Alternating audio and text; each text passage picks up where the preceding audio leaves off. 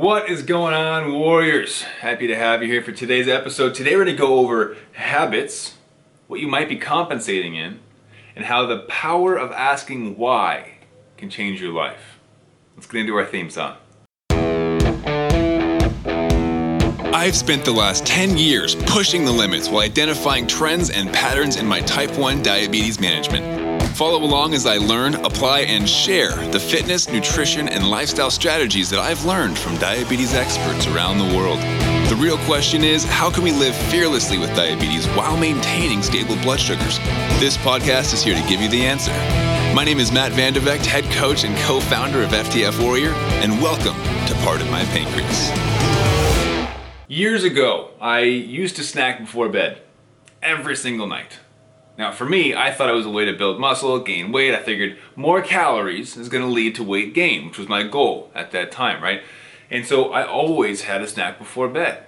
It could be a small protein bar, right? My favorite was the Power Crunch bars. A couple years ago, those were 12 grams of carbs, like 10 grams of fat, something like 20 grams of protein. I don't remember the exact macros, but they were delicious, first of all. But second, I thought, okay, protein bar before bed, let that digest overnight when I can't eat because I'm sleeping, and I'll wake up with more muscle, right? And of course, this is before the days when I was a personal trainer, but I used to snack every single night. That was a habit that I had gotten into for a couple of reasons. One, wanted to build muscle. Two, I was hungry, right? Three, and this is the one that took me a while to figure out, if I didn't snack at night, my blood sugars tended to drop. Which is a really interesting distinction, right? Understanding that I built a habit around something to avoid this dangerous low. So I used to wake up, 2, 3, maybe even 4 o'clock in the morning with low blood sugar. Before the days of my CGM, before I was on an insulin pump, just simple finger pricks and insulin injections, right? And middle of the night was notorious for me going low. I wake up shaking, sweating, and confused. I crawl over to the fridge, drink way too much juice. I was gonna say a gallon, but I never drank a gallon of juice. But I would have way too much sugar and then crawl back into bed in a dazed state and then pass back out, right? And I wake up in the morning, 200, 250, whatever. Not ideal. It was a roller coaster ride nonstop. And what I did to offset that, not on purpose initially, was I started snacking at night. And in my head, I'm just like, okay, I'm hungry and maybe I'll go low this way. I don't have to go low. The reality was I had carbs that contained fat and proteins, slower digested throughout the night, kept me, of course, a little bit higher, but also helped me to avoid that drop. And after years of snacking on things that had carbs before bed, actually getting on a Dexcom and going, oh, wow, my blood sugars do not stay in range. They go up and then kind of come back down, realizing that my basal insulin was too high, right? I was taking Lantus at the time, and my Lantus insulin, I was taking too much of it. So overnight, that's why I was seeing those lows. During the day, that's why I got to snack in between meals, something I also wasn't aware of. I thought I was just eating to help with my hunger. Turns out, it's because my basals were too high. I needed extra insulin to go throughout my day, to not go low. Which, it's fun in games until you actually go low, right? During the time of snacking, you're like, this is sweet. I don't have to inject for snacks. I get to eat throughout the day. I can kind of just go throughout and not worry about blood sugars. Well, yeah, until you don't have access to a snack, and then all of a sudden you go low and you're screwed. That sucks. So taking a step back, of course, this is years later after I've learned about what goes on behind the scenes with blood sugars, understanding that those snacks before bed were what saved me from going low all of those nights. It's a habit that I built up over time without even realizing it. And so what I want you to think about throughout this episode is, if you were to take a step back and to kind of view your diabetes management as a whole, ask yourself one question. Why do I do that? Things that happen every single day, right? So for some people, and I have a lot of clients that do this, it is that snack before bed. It's, oh, I've just been doing this. In fact, this is a client I had last year. He told me after 5 calls with him, we're trying to figure out his blood sugars overnight. Why do they keep going high? Well, turns out he snacks before bed, right? No judgment there. A lot of us do that. But he realized he just does that. I said, why do you snack before bed? Are you hungry? And he's like, no, not really. You know, I do that. It's just what I do. Before bed, I grab some cheese, some crackers, and have a little snack, then go to bed. Well, it turns out he's been doing this for about 10 to 15 years, every single night, without missing one ever. This habit that was initially likely formed in a similar situation to mine, where he wanted to avoid those overnight lows, now that he's on a pump that you can set basals a bit more tightly, he still continued to snack, which led to overnight highs. Once we identified that, say, okay, you got a couple of choices here, right? You can take insulin for the food, you can reduce the carbohydrates in the food, put more fiber, more fats, and kind of play with that. Once we know what the root cause was of that high blood sugar, then we can kind of reverse engineer it and go, okay, this habit that you've built up over the years is not serving you well. We need to make an adjustment here. Sure enough, made an adjustment, overnight blood sugars, perfect, 110 all night long. Can't get better than that, right? Compared to the 170, 190, 210. One habit, one shift, because we said, why? Why do you do that? Now understanding that this can happen in a myriad of different areas of your life, right? Snack before bed, it could be I always go for walks after meals. It could be I always eat low carb for breakfast and then the rest of the day is different. These habits that we build up over time, oftentimes we forget why we did it in the first place. And most of the time it's our brain going, I want to automate this process, make it easier for you, right? Our brain's lazy. It wants to take the easiest route possible. So if it notices, hey, we're going high every day after breakfast, instead of problem solving and going, okay, maybe it's because I'm more insulin resistant, maybe I need more insulin in the morning, maybe because I didn't exercise the day before, I'm not drinking enough water, I'm not getting enough sleep. It could be all these different things, but the brain's like, instead of doing that, let's just limit what we know, less carbs, right? And so you take this easy route, build a habit around that event, and all of a sudden, 10 years, 20 years later, you're like, why do I do that, right? For me, it was 5 years of snacking every night. Finally, I realized, oh my gosh, I'm going high during the night, and that's the issue that my bad habit is causing. Let's change that. But I didn't want to quite remove the snack because now I got used to eating before bed, so I shifted over to fats and proteins only. And that was, of course, a lower impact. Still a little bit of an impact, but lower impact. So I started doing cheese sticks before bed, or Trader Joe's has these awesome seaweed snack things that are like 2 carbs, right? So I limited the carbs, I watched to see what would happen then, built a new habit around that, eventually got to a place now where I don't snack before bed. I know it's typically not great for your digestion to eat right before going to sleep. But these habits that we built up are so automatic that we forget about them in the first place. Like someone asked me, Matt, why after eating do you not do your dishes? I'm just gonna get real with you guys right now. They're like, why don't you do your dishes right away? Why do you leave them in the sink for like an hour? And I was like, I do that. That's a habit that I built up. I thought back, Matt, why do you leave the dishes in the sink? That's not responsible, right? And ultimately it boiled down to, I get tired after I eat because I eat very large meals and I want to let that food digest. But 2, I know that I give a strong pre-bolus because I want my blood sugars to be perfectly flatline, right?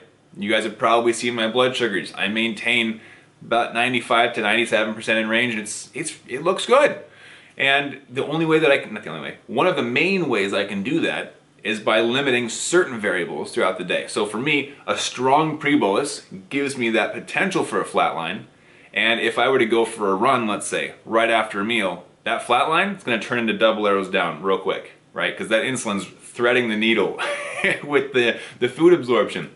And so not doing the dishes is me I built in that habit of no activity, don't go for a run after a meal, into don't do anything at all for an hour after you eat. And I was like, oh my goodness, of course I can do the dishes. The dishes is not running a mile, right?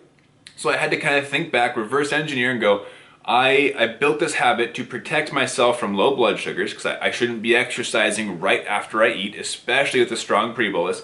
However, that shouldn't affect all areas of my life, right? Does that mean that I can't do dishes? No, dishes, they take like 5 minutes, right? That's not a big deal. And so I had to reverse engineer my own habits of, yes, I can do the dishes. Yes, I can help out, clean the house, whatever it is. No, I'm not going to do an hour and a half of chores right after I eat because I'm going to go low, right? That kind of falls under the aerobic type of activity, steady state. But what I can do is reverse engineer my habits and build new, stronger habits on top of those that do serve me well. So what I want you to think about right now, what in your life have you built into such an automatic habit that you forgot about it entirely, right? What have you built into your life that doesn't serve you well anymore? Maybe it is, I go for walks after I eat, and you're like, yeah, I do that. Walks are good for me, right? Well, why are you going for walks after you eat? Oh, it's because you don't pre-bolus, and your blood sugars skyrocket, and as a result, you've trained yourself go for a walk to mitigate that spike, bring it back down into range. Is it a good habit? Yes, because you're doing it for your blood sugars. But what happens if you can't go for that walk?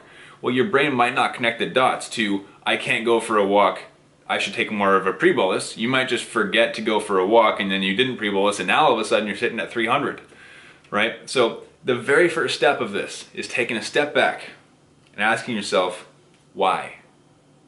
The power of why. Why do I do that? Why have I been doing this? Holy cow, I've been doing it for half of my life. Is it serving me well? Maybe it is, maybe it isn't. But understand why you do certain things can give you more of a glimpse into your habit forming, give you more power over your habits, and give you the opportunity to create new habits in place of those old habits to better serve yourself and your future.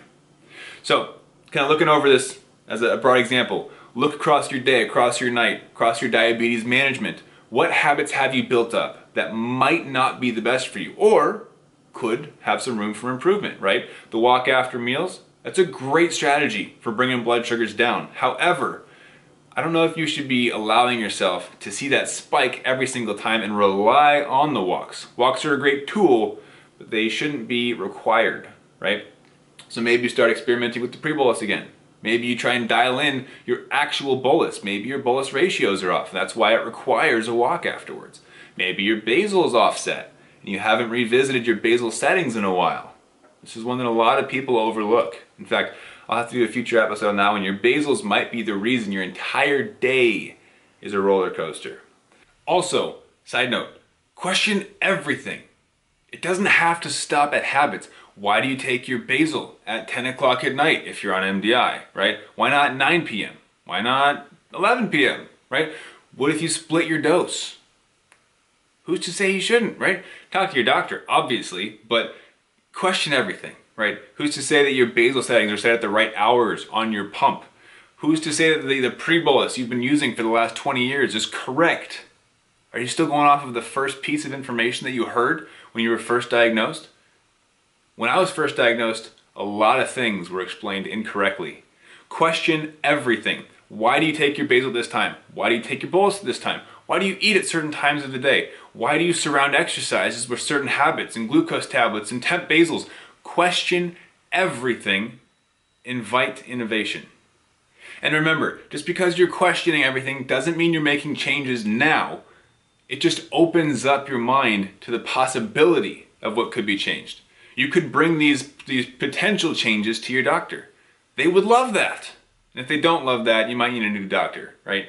If they're not open to you making changes to tighten your control, you should probably find a new one. But look at these changes that you could potentially make. Ask why for everything. Your habits, your routines, your insulin, your dosing, your carb counts, everything. Ask why in order to figure out how you can make small changes to tighten up your control.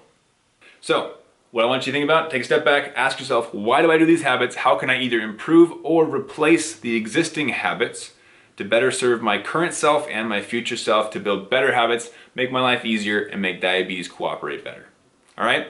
If you want training, there's a video that I did recently on how to tightly control your diabetes so that it does not tightly control you, right? Understanding your basals, your boluses, your corrections, understanding how exercise and meals are going to impact your blood sugars, like the walk after a meal, or like me with dishes, realizing I can do that because I know without a shadow of a doubt how my blood sugars are going to respond. If you're the kind of person who's interested in learning how to stabilize and predict where your blood sugars are going to go so you can plan ahead better, I want you to head over to diabetesinaction.com. There's a link down in the notes below. Once you head over there, it's a free training I did recently. It's about 30-ish minutes long. And I'd recommend getting a notepad out and turning off your distractions, because there's some interesting concepts in there that you likely haven't been introduced to before, especially surrounding predicting blood sugars.